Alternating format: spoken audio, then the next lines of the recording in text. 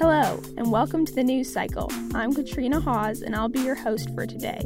It's Monday, October 19th. Since the start of the pandemic, restaurants have been forced to modify their services. Many rely on food delivery services like DoorDash as a safe way to continue business. Sean Gallagher has the story. Due to the COVID-19 restrictions implemented on restaurants, local businesses have shifted towards relying more heavily on delivery services such as DoorDash. Ivan Franks is the owner of The Hot Dogger, which has been a staple of downtown Davis for over 25 years. Well, so DoorDash has been a big part of helping us. So DoorDash is a delivery service where they have their own menus online. They charge us 25%, so we have to increase the price to them 25%. So we make our same amount of money, and the customers then get a delivery that is relatively inexpensive. So it's great. It's really helped us out keeping busy when people aren't out and about. So it's been really dynamite to help us. Franks has found that through delivery services, he's been able to keep the quality of the hot dogs intact. Before this, we didn't do it because we thought maybe the product wouldn't be as good delivered. However, at this point in the game, we just need to get the product out and sell it. So we do foil it up, we do package it up well. But I think it's a great thing.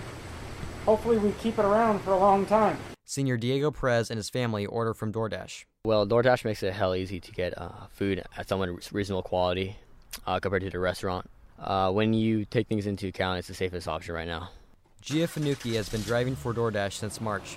She has noticed a sizable increase in orders through DoorDash during the pandemic. Yeah, I would say more people are using DoorDash and delivery services during COVID because they're not wanting to go out and see people. But it also started to slow down for some reason randomly during the middle of COVID, but it picked back up once it went back into the closure and you weren't able to eat in restaurants and stuff. For BlueDevilHub.com, this is Sean Gallagher reporting.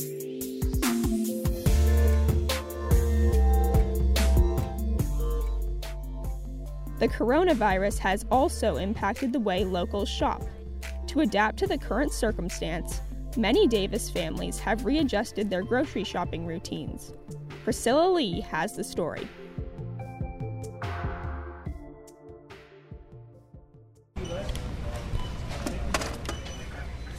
Among the many changes that came with COVID, grocery shopping has been a big concern. For some Davis families, the risk of contracting COVID has resulted in less frequent trips to the market and limited the number of family members going out. Davis-side senior Miranda Juarez and her mom have decided only one of them will go out to shop at a time. Well, usually me and my mom would go grocery shopping once she got out of work or once I got out of school, but obviously, because of COVID, we're not going to school anymore, it's all online.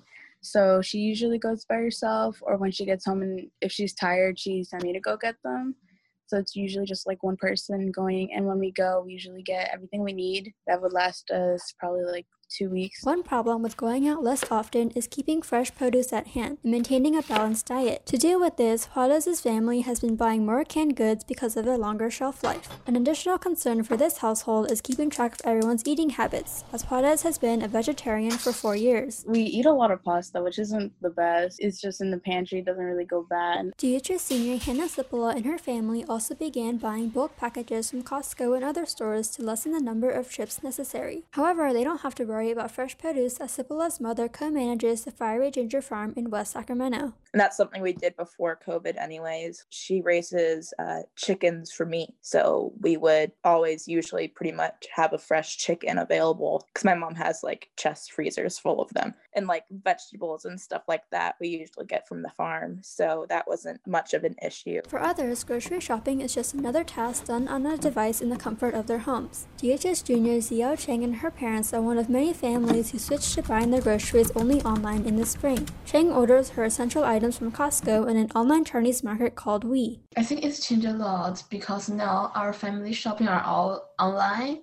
because I worry about a lot of people in the Costco or the others market. But I think it's lucky they provide the online delivery. So we choose our food or the other things we need online so they can deliver to our home. Community-supported agriculture boxes, or CSA boxes, have grown increasingly common among farmers and community members since the pandemic first struck. These are produce packages that are ordered online and delivered to doorsteps. Especially at the beginning when people started realizing that it was actually a big thing to worry about, and that wasn't just something little that would just go away. A lot of people started just ordering the produce boxes because they didn't want to go out into public to buy stuff. They would rather stay in their home because it's safer in their home. For BlueDevilHub.com, this is Priscilla Lee reporting.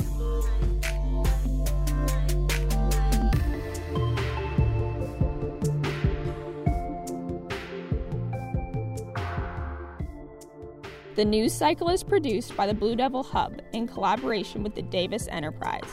Katrina Hawes and Jihan Moon are the producers. Our theme music is by Daniel Ruiz Jimenez. Thank you for listening. See you next week, Davis.